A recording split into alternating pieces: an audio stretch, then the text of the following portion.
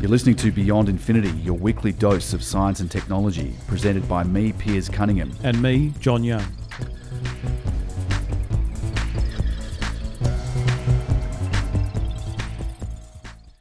So welcome to another remotely recorded edition of Beyond Infinity, normally a radio program broadcast from Radio Port Phillip in Mornington, but in recent months, unfortunately, we've been forced into our bunkers, and I am talking to Dr. Ian Storey, lecturer in Information Systems at RMIT.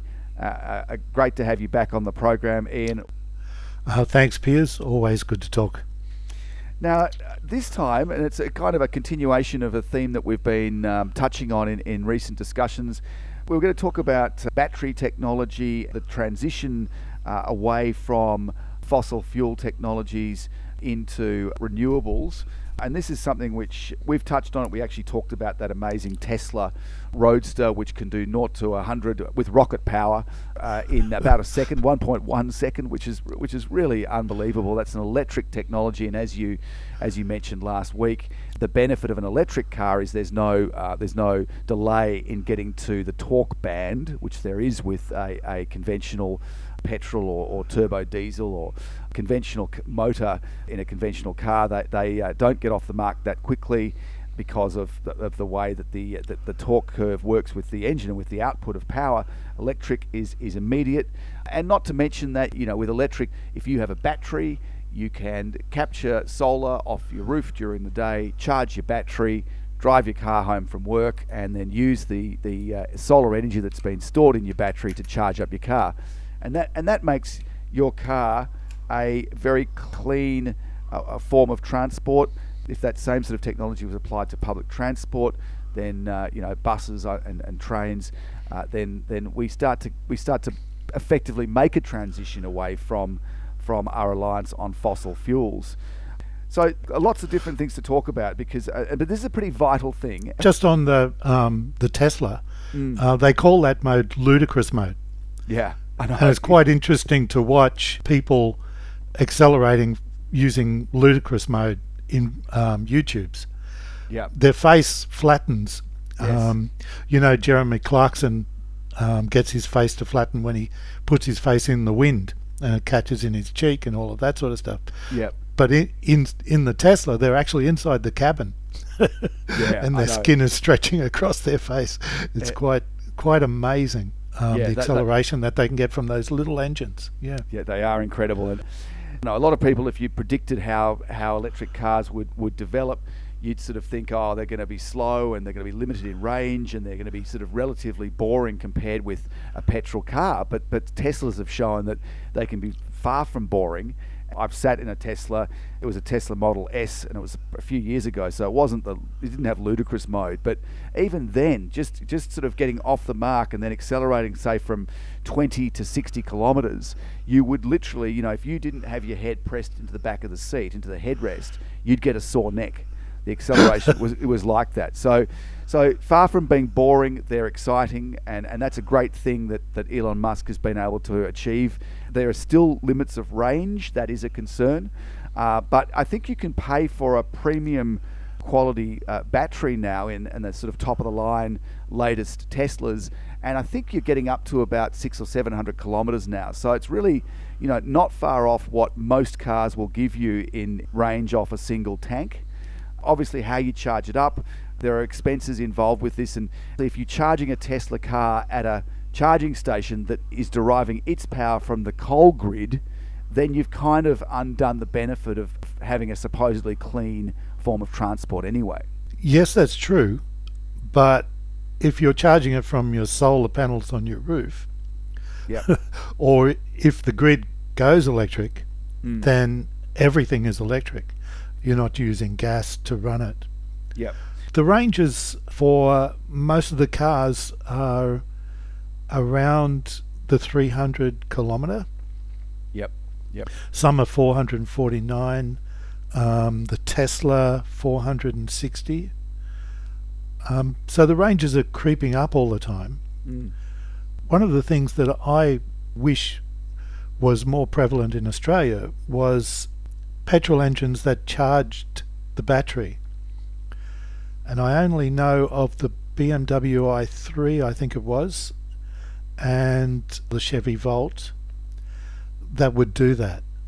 If you needed to travel from Melbourne to Brisbane, you'll be charged $11,000 to go across the border. Oh, really? Right. Oh, is that all? Yeah. Yeah, do that 4 times and you can afford a Tesla. And I like the way that this, just on Tesla, the way that Elon Musk's the sort of original philosophy or the plan behind that was that, you start building. So he made his money out of PayPal and then sold that to eBay. Wanted actually to get into rocketry and particularly Mars, but it was all about how do you fund that. So it was have an electric car company which starts off with high-end cars, so expensive, not for the masses, but for people who've got lots of money and can afford to buy them, and then take the profits from that and put that into SpaceX, and then thereby achieve the dream of going to Mars. And he's actually, he hasn't gone to Mars yet, but you'd have to say it's quite a successful pathway that he's following, and it just personally does continue to surprise me how successful Elon Musk is. Some people would be tempted to dismiss it as salesmanship and marketing hype, but he's got one of the most powerful heavy lift rockets at the moment, the Falcon Heavy. He's now actually the first person to be transporting American astronauts into low Earth orbit and up to the International Space Station. That happened just a couple of months ago. Don't forget, since the demise of the shuttle in 2011, Americans have been paying to go on board a Soyuz, I think about $80 million per return seat up to the ISS. So Musk has done a lot in a pretty short period of time, both with Tesla and with SpaceX. He definitely has sold the car on the basis of performance. Yep. And that has got a lot of the car makers, I think, really worried, because they rely on decades, maybe even a century-long period of development on petrol engines. And these are radically different. And they're changing every year. So they're very hard to, I imagine they're very hard to invest in unless you've got some kind of strategy like Musk seems to have. I notice in the ABC News website, there's a story headlined, "Tesla is the world's top car maker on the back of huge boost and huge Chinese sales, surpassing Toyota." Isn't that amazing? Surpassing Toyota. Wow. Yeah, Toyota makes amazing cars. Now, that's in terms of them being the world's most valuable car maker. I don't know exactly what kind of metrics they use for the term valuable, but the interesting thing is that the company has never made a profit. Yeah. It's market cap is what they're talking about. So that would suggest that the market cap of Tesla has exceeded that of Toyota for the first time. For a while, Tesla has had a much higher market cap than Ford or Holden or GM, which is pretty amazing because those car companies, as you said, they've been around for decades, and Tesla's 20 years old. To give them their due, I think they're selling lots of cars. They're very, very popular. They've played their strategy of going from very expensive, high performance cars, like the Roadster was just incredible, down to, I think the latest one, is it the 3? The Model 3, yep. Model 3, yeah. So that's the lowest level. It's still 66,000, which is a hell of a lot of money for just a piece of transport. Yep. They're coming down all the time. And electric cars in China are super, super cheap. They're getting cheaper all the time. Yep. The cheapest that I could find was a Hyundai, that we could get here in Australia, Hyundai Ioniq. I think we can get it here in Australia, 48,000, 50,000. Yeah. So they're not cheap. They're not cheap yet. Yeah. No, I just looked up the market cap of Toyota. It's 174.6 billion, and Tesla's market cap is 224.2 billion. So, in terms of number of units produced a year, Toyota is, I think, the biggest car maker in the world, but significantly behind Tesla in market cap. So it is amazing, isn't it? Really, and talk about muscling into an industry which had been dominated for a long, long time by certain key companies. To be that far in front is absolutely amazing, and it must be worrying some of those companies.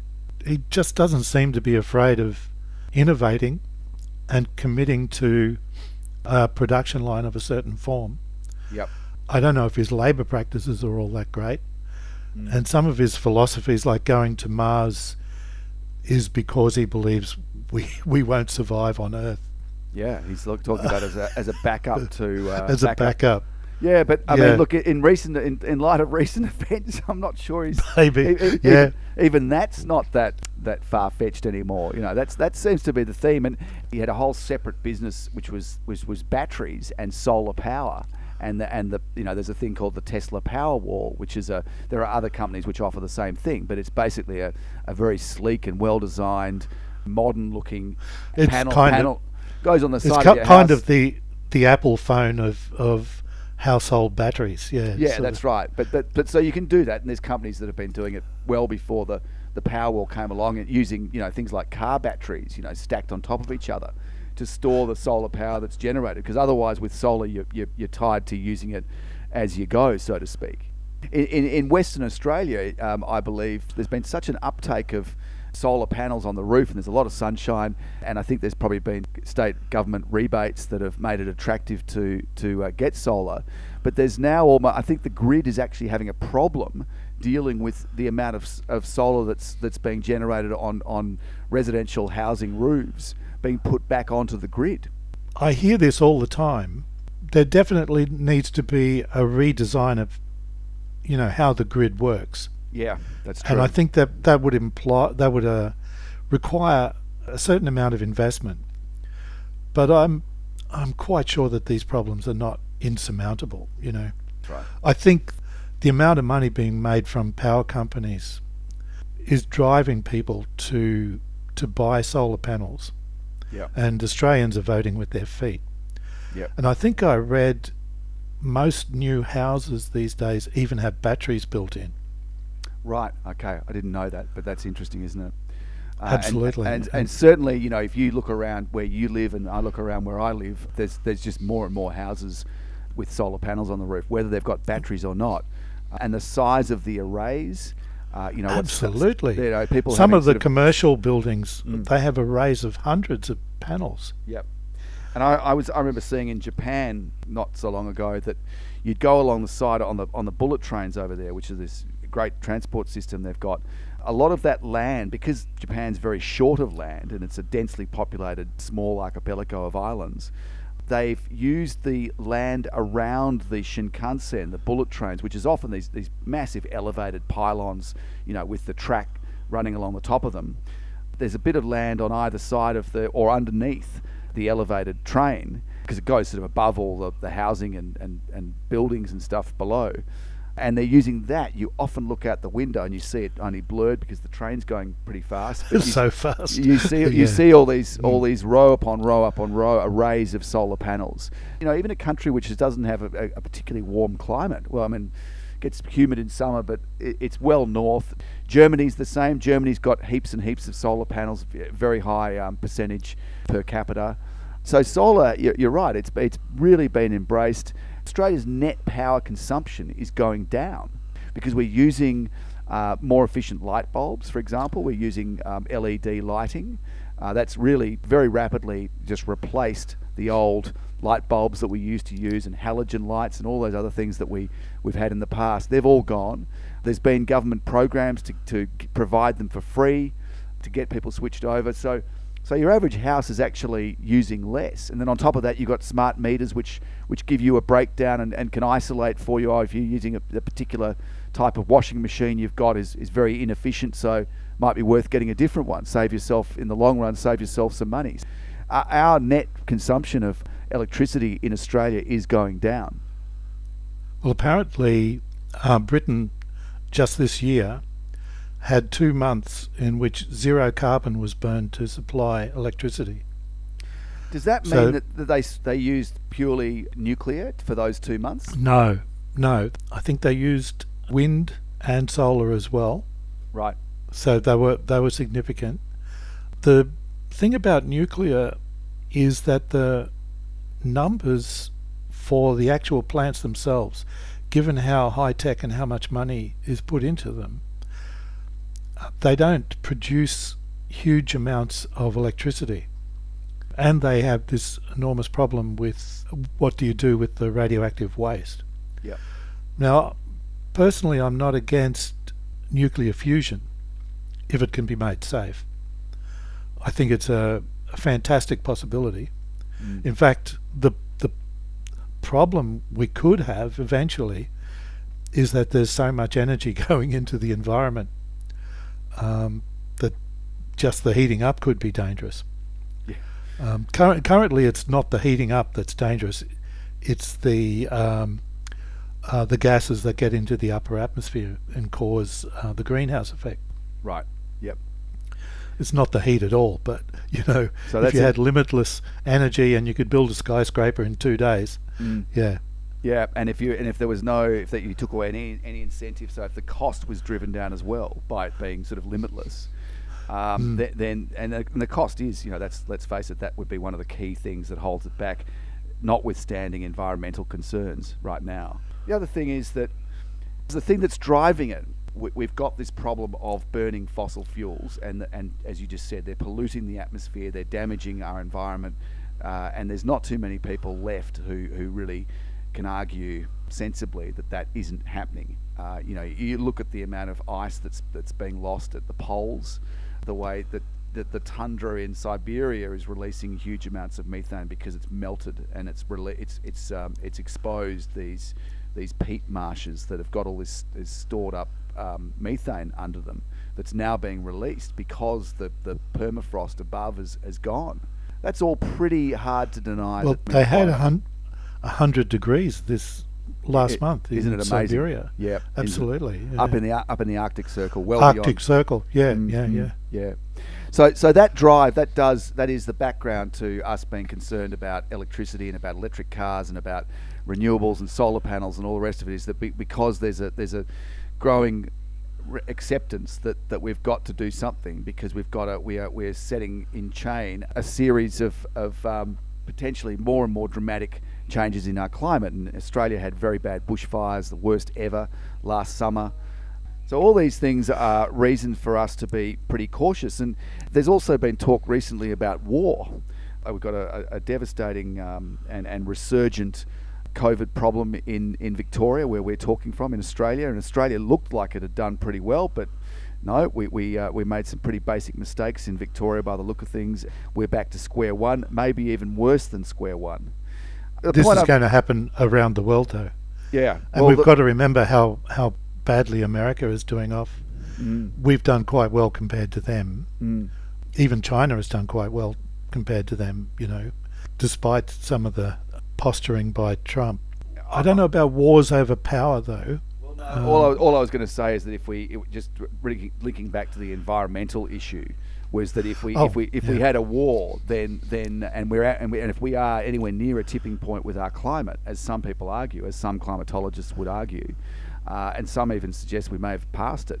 If we are close to a critical juncture with needing to act in a very dramatic and concerted way right around the world to address climate change, throwing a war on top of that, we would potentially have a very devastated environment. So we might be taking a ticket on Elon Musk's heavy lift rocket to which is under development to Mars. Trump dismantled environmental controls entirely. It's a testament to the fact that these industries that keep on churning out profit are very, very, very, very hard to stop and turn around. They're not made up of Elon Musks, And even now, to the point that a lot of people are saying that fracking has not made a profit. So fracking is basically, so people are fracking, and there's more and more fracking happening, but they're doing it on the basis of money that they've taken from the banks, so it's based on debt.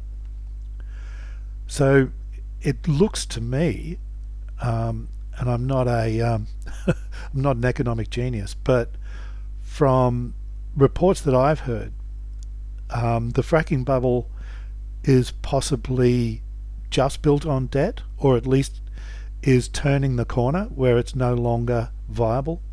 You know, whereas previously they'd dig a hole in the ground and oil would come gushing out. They now need to suck it out. And I think there's more energy going into sucking it out than they can get from the oil itself. It's still a viable concern as long as the money keeps flowing in the right direction. Which sort of puts me in mind of how the stock market is going at the moment. It's continually going up, but there's less work being done. So there's a disconnect that's happening there.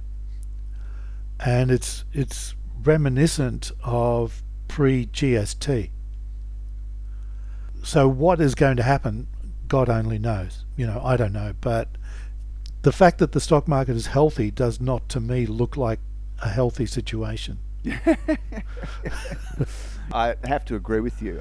But bring it back to your comments about fracking. I mean, America post September 11 decided they didn't want to be as dependent on the Middle East for oil. America is now actually a net exporter of oil, I believe. And a lot of the way they've made such a rapid change has been through fracking. You can extract oil out of shale oil and gas, which has previously been harder to get, or they didn't need to because they could just get it in other more simple ways of drilling, as per the Middle East model and what they've done in parts of America in the Gulf of Mexico. Fracking has made them self-sufficient for oil, and I believe there's a lot of gas, natural gas, that's now being pulled out of the ground. It comes down to that sort of idea that, you know, if you're trying to get away from fossil fuels, it's still not perfect, but fueling yourself and deriving your energy or a big chunk of it from natural gas is still a lot better than from coal. Maybe it's a transition step to go from coal as a source of electrical power generation to natural gas, and then from there to renewables, and eventually a decarbonised energy system. Because things are happening so quickly with electricity and wind power, etc., the developments are happening at a pace that's, you know, it's exponentially growing, or it's at least linearly growing at a very high rate. Whereas the developments in petrol engines have pretty much reached their optimal point. Yep. But they're still making huge amounts of money from them. And they're still making huge amounts of money from digging up fossil fuels. Yeah, which is scary. But, you know, maybe you could make a decent amount of money from electricity, or from building electric cars, or you know, from building wind farms, and then the next year your wind farm or your car is obsolete. So there's a, you know, transitioning over to these technologies which are developing so quickly. I'm hopeful though that changes will happen. I mean, given that Britain had no fossil fuel for 2 months, is amazing. Yeah. And I guess it was only possible because their industries were shut down because of COVID. That was the reason why. Well, that was part of it. Yeah, that was part of it. I mean, they had 18 days in a row before COVID. Right. Was their previous record. Okay. Which is a great amount of time. You know, it's a huge amount of time. Okay. So it was in the middle of summer, but. So gradually their renewable sources have got to the point where they're, you know, now significant contributors to the overall energy requirements of both industry and citizenry and people's housing and domestic uses.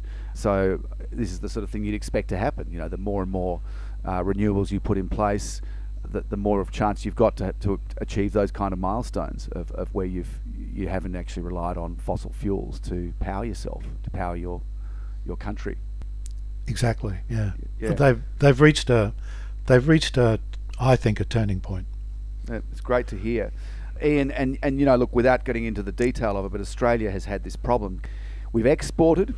China is still building coal-powered power stations, I believe, quite a few of them. So we're happy to export our coal, and yet domestically we've we've really been quite a divided country on the subject of renewables and fossil fuels for a while now. And governments have come and gone. And we had a carbon tax at one point. We got rid of it. There's still division in the federal government and the states about how much we want to move away from fossil fuels. There's lots of jobs. There's lots of industries that still rely on that. We're paying a price. I think there is a problem with not being clear about your policies, because you do need clear policies for investment to go ahead, and for companies to feel that they've got solid ground to make adjustments. Yeah, again, if you can buy time, you can still be making profit during that time. So, every year that you delay the inevitable is extra profit for large oil companies. Yep. So there's a huge incentive to keep that pressure up, even when they're facing the inevitable. You know what I'm saying? Yeah, I do. I think there's big vested interests, and that are working against this, that are dragging their feet and don't want to see things change too quickly, because they'll lose money, or they'll lose their investment, or the money machine they've got, all the investments the infrastructure they've got in place ceases to be as valuable as it has been.